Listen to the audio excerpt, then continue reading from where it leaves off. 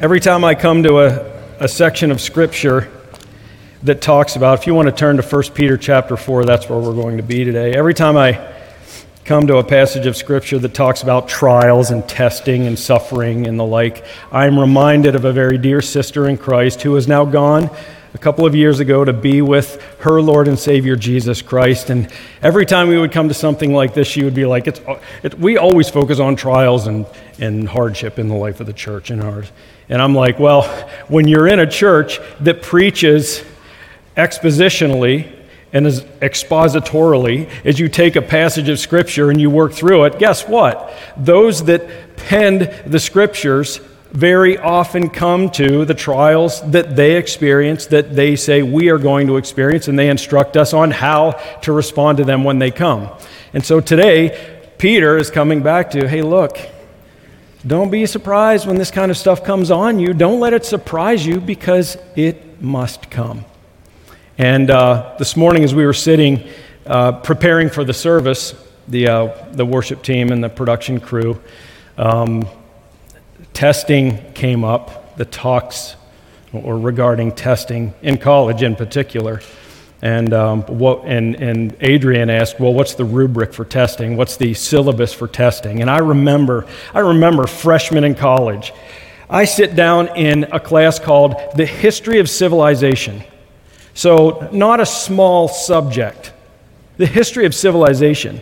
And I had never seen a syllabus before, because my high school never passed them out, but I'd never seen a syllabus before. But when you're looking at the syllabus, you feel like this entire semester's worth of work has to be done tomorrow. And you're looking at all of the tests that are laced throughout the course of the semester. It was so completely intimidating for a guy that hates tests. Based on a standardized test in the 4th grade, they determined I couldn't read, because all I did was fill in the bubbles because I didn't want to take the test. So they determined I couldn't read. They put me in Title I and treated me as though I couldn't. I hated tests. So here I am sitting freshman year of college, looking at these tests that would come. And then, of course, the students before, the sophomores and the juniors and seniors that had already taken the course, warned me of these inventories that were coming. So they would give you what seemed like 500 historical terms. Remember, history of civilization. How big is that? The history of all of civilization. And we're going to test you on this. It seemed like 500 words. It was probably more like 130, but still, 130 terms and things that happened throughout the course of history that we had to study. And then they would take, of those 130, 140 or so, they would take 30. And you had to answer all of them. Essay. All right, we'll call it short essay. But essay nonetheless. It wasn't like multiple choice. It was essay. You had to remember what these 130 terms were, experiences were throughout the course of history, and you had to answer them in like 2, 3, 4 sentences. But here's what else I learned. If you got 20 right, 2 of these, you took 2 of these throughout the course of the semester. If you got 20 out of 30 on one of them, you could still pass the class. So guess what I was shooting for? That 66% that said one time, if I passed the first one, I didn't care about the second one because all I was shooting for was a D-. I need to get through this class. Sorry, folks, this is your pastor. From my 18 years of age, so that's long gone. And we'll talk about other testing in my life in a moment. It's long gone, but I hate tests. I don't know about you. I understand that in our lives in relationship with Christ, that is small stuff, whether or not I can remember these historical terms. What counts, what true testing counts, is when we are tested in the Spirit.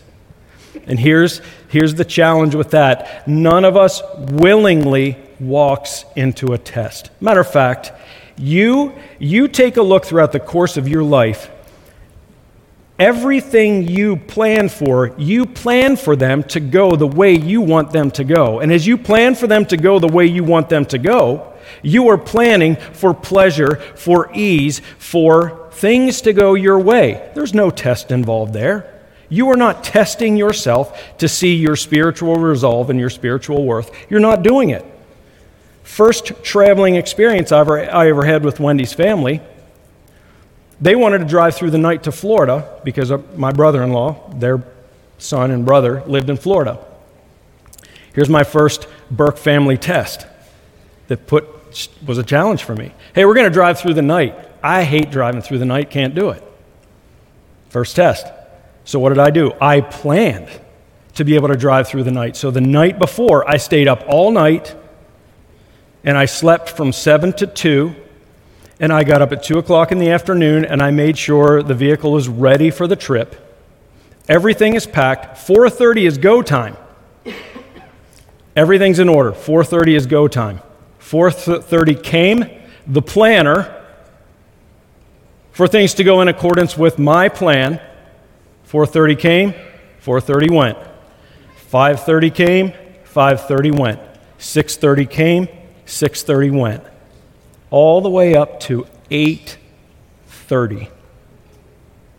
And I am shattered because my planning has all of a sudden been put to the test. Are you going to be able to endure this with your plan being shattered? Hey, look, I say that to say this. We don't plan to be tested. We plan to not be tested. But as believers in Jesus Christ, we have to accept that we are going to be tested, and it is necessary in our lives. If I can take you back to 1 Peter chapter 1, Peter starts us out with this. Chapter 1, verses 15 and 16. As he who called you is holy, so as he has invited you into relationship with him, the holy God, he says, you also must be holy in all of your conduct. Since it is written, you shall be holy, for I am holy. Peter is saying, look, those deepest, darkest corners of your heart that still carry sin around will not be exposed until you are put to the test. Testing must come to prove that we can be, that we will be holy in all of our conduct.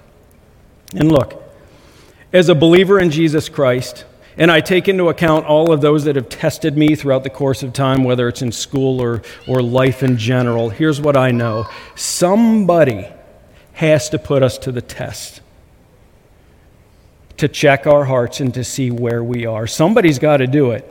And there is no one better to do it than our Creator and Sovereign God, who knows who we are and knows best what we need. Romans 8:28 and 29 says this, and that for those who love God, this is what he's doing. He's working all things together for good, for your good, for my good, for the good of the church, for the glory of God. He's working all things together for good. So why shouldn't we trust him when he tests us? For those whom he foreknew, he determined that you and I would take on the likeness of Jesus Christ. We are not going to take on the likeness of Jesus Christ if everything goes in accordance with our plan, because our sin will never be revealed. He plans, and he is best at it, because all the days ordained for you, all the days he determined for you, Psalm 139, he has written in his book before one of them came to be. He knows exactly what you need. He knows how to bring good out of it, and we should praise God for that. So today, we must learn that we have to embrace the test. Like, embrace it. Here it comes, embrace it. I think of Jenny in the moment, Jenny Niebuhr. Right now, God is saying, I need you to embrace this because I am going to bring this for good. I'm going to turn it for good. You just need to trust me in it. Embrace the test.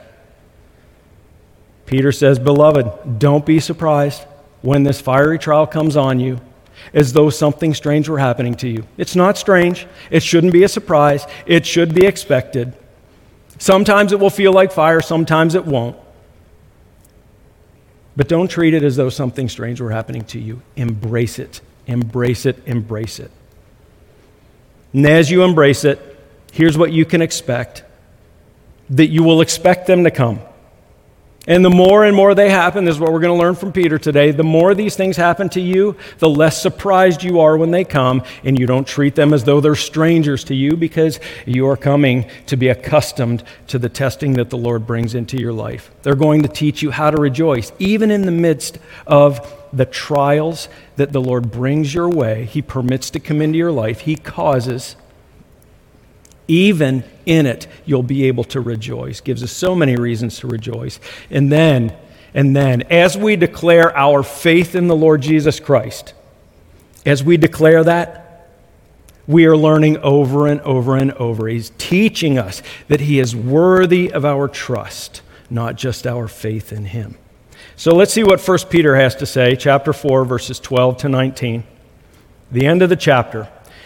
Read along with me if you will, please. Verse 12, Beloved, do not be surprised at the fiery trial when it comes upon you to test you, as though something strange were happening to you.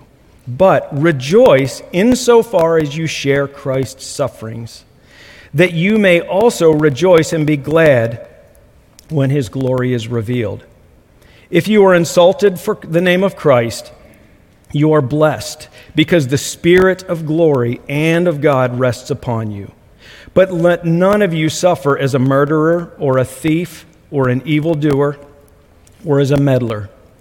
Yet if anyone suffers as a Christian, let him not be ashamed, but let him glorify God in that name. For it is time for judgment to begin at the household of God. And if it begins with us, what will it be, or what will be the outcome for those who do not obey the gospel of God? And if the righteous is scarcely saved, what will become of the ungodly and the sinner? Therefore, let those who suffer according to God's will entrust their souls to a faithful Creator while doing good. Embrace the test. So, all right, testing is going to come, I suppose you're asking. So what in the world does it mean, Todd? What is Peter trying to communicate when you're telling me? He's saying, hey, look, embrace the test. Look at this. This is what it means. Here's the first one, the first point Peter's trying to make. It means that you will expect the test, and you're not surprised by it. You're going to expect it, and you're not going to be surprised by it. Once again, look at verse 12. Beloved, do not be surprised at the fiery trial when it comes upon you to test you as though something strange were happening to you. The purpose of the fiery trial simply is that this is to test you. This short passage is declaring to us, Peter is saying, hey, look, there are two kinds of testings, two kinds of sufferings that you will experience throughout the course of your life in relationship with Christ. There is the test, or there is the suffering that you will experience as a result of living your life for the sake of Christ. Rejoice insofar as you share Christ's sufferings. You are suffering for the sake of Christ according to the will of God. It's one form of suffering that comes from testing, but there is another that we, brothers and sisters in Christ, Peter says, beloved, so he's speaking with those who are in relationship with Christ. There's another kind of test and suffering that comes because we live in accordance with our will. So testing has to come. Is what you are enduring right now for the sake of Christ? Is what you are enduring right now the result of your own sin that He is trying to uncover? Will I serve my will, or will I serve God's will? Will I serve my will, Peter says in verse 15, would be those who are suffering as a result of a murderer or a thief or an evildoer or as a meddler. And if you want to add to that list, bounce back up to verse 3, chapter 4, verse 3. There are those that live in sensuality. They're pursuing their own senses. They're satisfying their own passions. They are covering life with drunkenness. They are filling their life with debaucherous things like orgies. They attend drinking parties. They are involved in lawless idolatry. meaning they are serving everyone and everything except for God himself. That's the one that suffers as a result of their own will.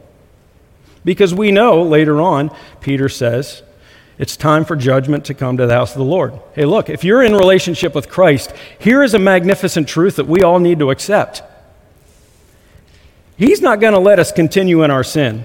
He's going to reveal it to us, and he's going to bring chastisement. He's going to bring discipline. He's going to bring correction, because he doesn't want you and I to live in accordance with the desires of our own flesh. He wants us to live in accordance with him and his will. Will I serve God's will? Am I willing to share in the sufferings of Christ? Here's a real personal example. This past week, and I know I have a bunch of people praying for me all the time as I prep to preach and as I preach. And on Sunday mornings, I sit and I watch Jasper declare the Word of God, and I'm like, man, when he preaches, it seems like it comes so easily to him through his study. When we sit in sermon collaboration, he's like, yeah, I haven't had a lot of time with this passage, but let's walk through it right now. It's like the Lord has already printed on his mind and in his heart the word that he wants him to say, that God wants Jasper to say. And so I start out Monday. This is a very simple and clear and straightforward passage. It really is, full of wonderful truth. And so I'm sitting Monday, Tuesday, interruptions here, interruptions there, but I had plenty of time. It's Friday afternoon at 3 o'clock, and I have 1,000 things bouncing around my mind, and you think I could put it down in some sensible order that would make sense to, first of all, me, so that it can make sense to you? I couldn't get there. Hey, Todd, don't be surprised at the fiery test as I bring it on you. Don't be surprised, because it must come. And so here I am at 3 o'clock in the afternoon. And man, I'll tell you what, I am glad no one else was in the building, because I walked away from my computer, I put on my running clothes. So, by the way, if it's really messy out, this church is big enough that you can run for 30 minutes and vent. The Lord and I had, well, there's never a challenging time for the Lord. I had a challenging time with the Lord because I was angry with him. Fiery trial. What was my will? My will wanted the sermon to be done now, so I don't have to fret over it all weekend. 3:10, and I'm listening to this guy read the Bible chronologically and trying to listen to that, and my mind keeps going to the sermon, and finally, after I had shaken my fist at the Lord, saying, come on, God, give it to me. Show me how you want this to go. I see him in his most incredible and loving patience say, come on, how many times throughout the course of your life have I proven myself trustworthy? It's going to come. It's going to come. And in the moment, it was just like that. I didn't even have the Bible in front of me. So if those of you are like, man, Todd, I wish you would follow the Holy Spirit more, it worked in that moment. So keep praying for that. The Holy Spirit of God just started to convict me. This is what I want you to say. This is how I want you to say it. There are people in the church that need to hear this. There are people in the church that need to hear that. And in the moment, test received. Surprised, yes, but God proved himself faithful. It wasn't strange. It was necessary. Fiery trial. So think throughout the course of your life now about the fiery trials that you have had to endure, all right? We're going to come more and more to the importance of them in your life. But look, Peter says fiery trial. He used the word fiery. So you think about the hardest trial you have ever had to experience, all right? Hardest test, fiery. Peter wrote this in AD 64. When he wrote fiery, the reader of his letter from AD 64 to at least AD 70 and beyond was literal. As Christians watched their loved ones be put on a pole, doused with oil, and set on fire for the entertainment of Nero, the Roman emperor. So when you read fiery trial, understand this. It was literally fiery. So as we measure the depth and the strength of the trials that the Lord permits to come our way, let's remember to praise God in the moment that it is not as hard as it could be, and we should be praying to God, if it ever comes to that, may I be strengthened in my faith to the point where I can endure those things that you brought on those that came before me. James 1:2-4 says that we are to consider it pure joy whenever we face trials of various kinds, knowing that they are testing our faith, and our faith must be tested so that we would become mature and complete, not lacking anything. The mature and complete means that you are looking more and more and more like the person of Jesus Christ, holy in all of your conduct, just as God himself is holy. How do you deal with surprises? Because we're not supposed to be surprised at the things that are happening to us. We shouldn't be surprised by them. He says, don't be surprised. I think about King David. I bet he was surprised when he walked out on the roof and he saw Bathsheba naked. Test for King David. The test is here. Surprise, naked woman. He failed, didn't he? Yeah. There was a naked woman referred to in the Bible. And David failed the test. He took her for himself. He wanted to hide it, so what did he do? He kills Bathsheba's husband, has him killed. He is confronted. He repents. Praise God for that. He failed the test. Surprise. Hey, think about the word surprise. What rubs away the surprise other than to be tested over and over and over and over again? Don't be surprised. Welcome the tests as they come. And I'm not suggesting that we pray for more and more and more testing, trust that God's going to bring them, but the more he tests you, the more spiritual resolve he provides for you so that when they come, you're not surprised. You're like, all right, here it is. God has proven himself to me. I'm going to make my way through this with him because he has strengthened me and proves himself over and over. What happens more and more, the testing that happens more and more, brings less surprise to us. Okay, that's the first one. All right, we got to keep moving. We must expect the test. Absolutely. They're going to come and not be surprised by them. Here's what else it means to embrace God's testing. You will rejoice. It means that you will rejoice in the midst of the test. This is such a hard one, isn't it? Verse 13 says, but rejoice. Rejoice insofar as you share Christ's sufferings, that you also may rejoice and be glad when his glory is revealed. How in the world do I rejoice when tested? Why should I rejoice when I'm being tested? I'll look back at verse 13. You can rejoice because it helps you relate with the person of Jesus Christ more and more. Hey, when you come into relationship with Christ, you know him as your personal Savior. You have read about him. You have heard about him. But as he walks you through your life, bringing test after test after test, he is showing you what it's like to suffer for the sake of Christ. He suffered for his own sake. Walked this earth completely pure, never sinned, yet insult after insult, mistreatment after mistreatment, taken right up to the cross where he was beaten to death for your sake and for mine. He knows what it is to suffer for Christ's sake, for his own sake. But the more that God introduces us to testing, we begin to understand more and more what it was like for Christ to suffer. But the important thing is that we are suffering for the sake of Christ in accordance with his will and not our own. It helps you relate with Christ.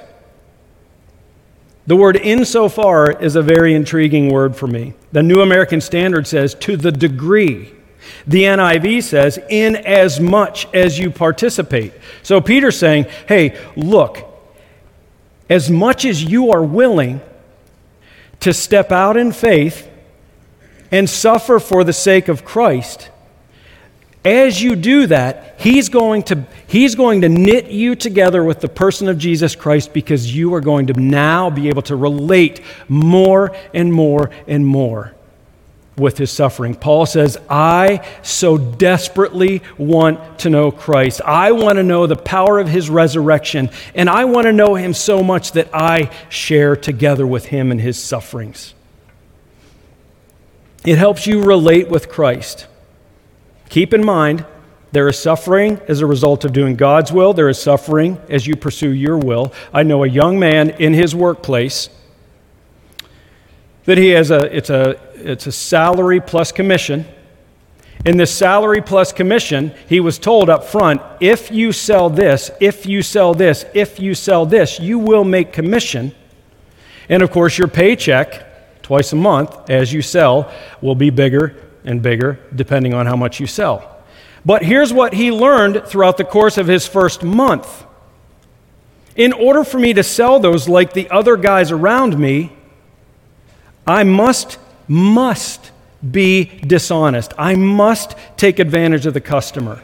I must bend the truth. I must lie.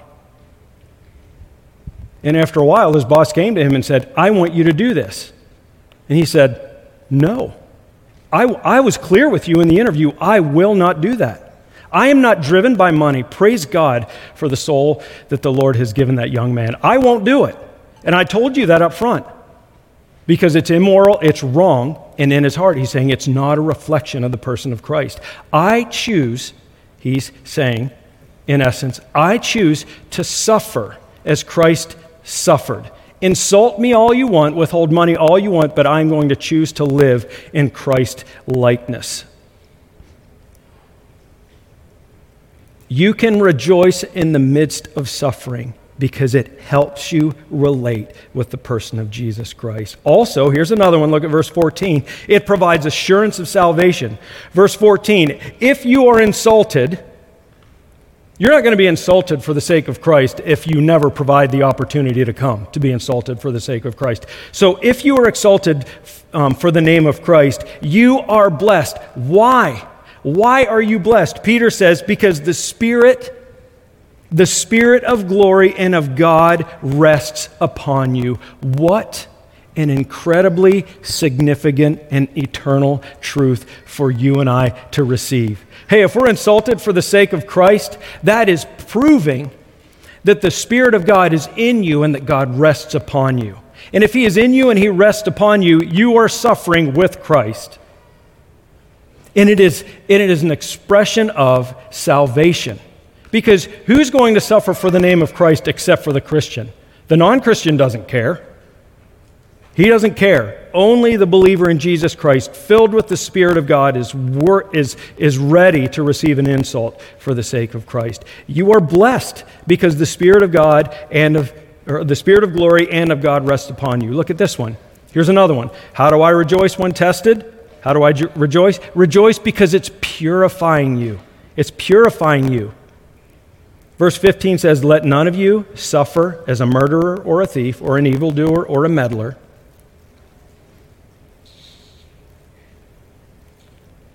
Suffering for sin is a test. So if you choose to suffer in this way, remember, Peter's talking to you, brother in Christ, sister in Christ, when he says, beloved, beloved.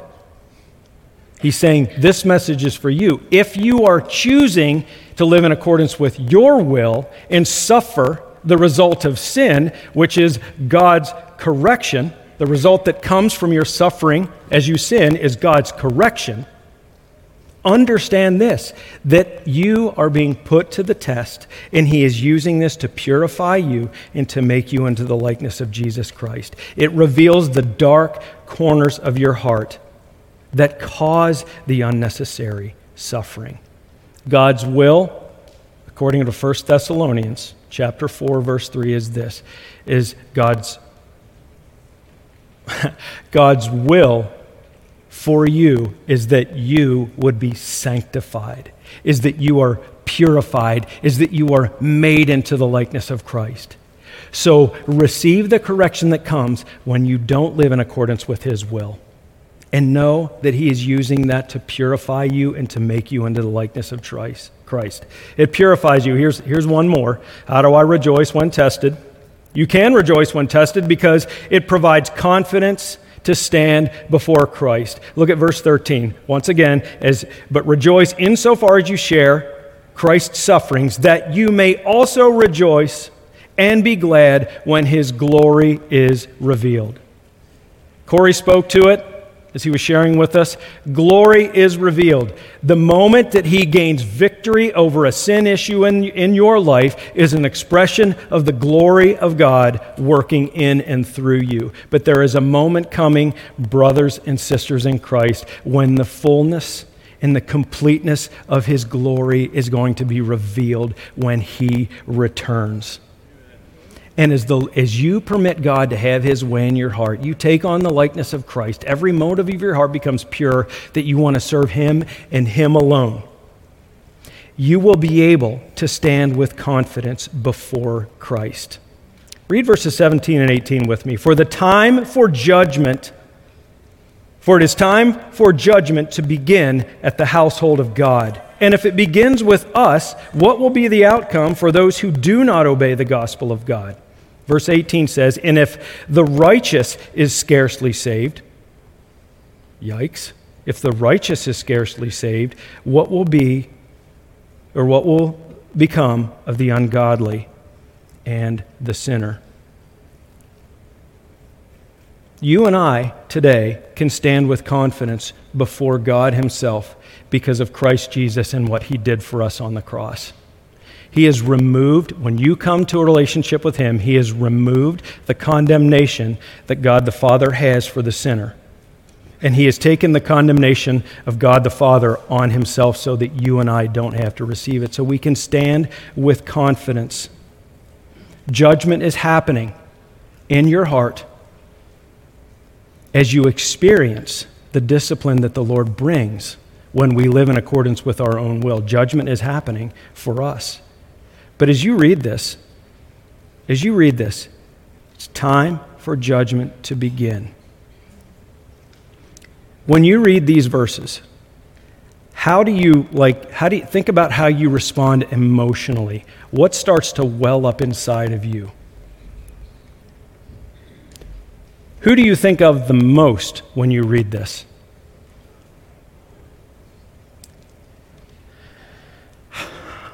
I praise God that he has removed my condemnation from me. When I read this, it is time for judgment to begin. And I read also that you and I are scarcely saved. Scarcely saved, which is a weird statement because the size of the cross is so big, and we enter in through relationship with Christ because of what he did on the cross for us. Scarcely saved. Praise God, we are saved. But what happens to the unbeliever? Here's where my head goes. Praise God that I can stand righteous before him because of the cross. But, remember last week, who are those now that we are fasting and praying over God? They stand opposed to you. I desperately want to live a life in front of them. I want to speak in such a way that they are provoked to believe in Jesus, because the day of judgment is coming, where you and I will stand in glory with Jesus Christ, and those who haven't come into relationship with him receive the full judgment of God the Father, and will not be scarcely saved, but will be condemned forever and ever. You and I can stand with confidence, and we should be praying for the souls of those who stand opposed to God. Peter is telling us we should expect the test. Don't be surprised by it. We should expect it. There are so many reasons why we can rejoice in the midst of and because of tests. Peter is sharing a few with us here. And if it was up to me, I would have preached this one verse. What does it mean to embrace God's testing? Here's what it means. You will trust in the one in whom you place your faith. Look at verse 19. This is such a powerful verse. Such a powerful verse. Therefore, let those who suffer according to God's will suffer according to God's will, entrust their souls to a faithful Creator while doing good. Remember, someone has to test you. Why not let it be the holy, sovereign, perfect God? We sit in this room, we sit over coffee with one another, and it is easy for us to make a profession of faith in Jesus Christ. I believe in Jesus Christ with all my heart. I love Him with all my heart, soul, mind, and strength. I believe and I know. But when the test comes, it challenges our ability to trust the very one we claim to have faith in. How do you know who to trust? And how do you know when to trust them?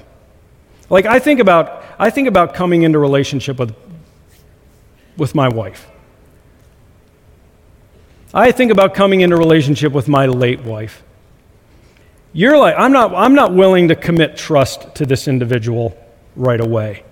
But as the emotions start churning, guess what you're ready and free and willing to do? Yep, I'll trust you with anything. Anything and everything. I trust you completely. Then you get married, and then all of a sudden, the testing comes that reveal you're a mess and you don't even know it. And pity the woman that has to be used by God to reveal to me how messed up I am. And all of a sudden, the trust factor starts to crumble in the relationship. We come into relationship with Jesus Christ. And He says, and Peter says, hey, don't be surprised when He brings testing into your life. It is necessary to prove to you that He is worthy of your trust. You will not know that He is worthy of your trust without being tested. Why? If you're not tested, guess what? The trip to Florida is smooth and easy. But the moment it's introduced, testing is introduced, I'm being provided the opportunity to say, God, I trust in you completely. The more tests He walks you through, the more suffering you endure, the more you're able to look back and see how He has proven, the Creator God has proven Himself to be faithful over and over and over again. Next test, all right, God, I get it. You've proven to me. I'm going to be at peace in the midst of this test. I'm not going to be anxious about it. I'm going to trust you in it because, once again, you have proven yourself here. You have proven yourself here with the loss of this loved one, with the loss of that loved one, with that sickness diagnosis, with this challenging sermon to preach, with this, and the list goes on and on and on. He proves Himself in the midst of testing. Therefore, let those who suffer according to God's will entrust our souls to Him as we profess our faith in Him. What a magnificent thing to think that God loves you and I so much that He would care to walk with us through the deepest and darkest valleys of testing in our lives. I praise God for His forever and ongoing presence. Expect the test, church. Rejoice in the midst of it. And trust in the one in whom you place your faith. Here's the goal. James 1 says this, blessed is the one who perseveres under trial, because having stood the test, that person is going to receive the crown of life that God has promised to those who love Him. That's the goal. Eternity with Christ as He has brought us in to forever and lasting physical presence with Him. Praise God for His testing. Thank you so much, God. Thank you for putting us to the test. Thank you for remaining with us in them. Thank you for your patience. Lord, even now I'm supposing there are those here that are that are challenged to trust you. We pray, God, that you would, Lord, that your conviction would be on their hearts, that you would draw them deeper and deeper into understanding who you are and your magnificent love for them. Lord, we pray this in your name. Amen.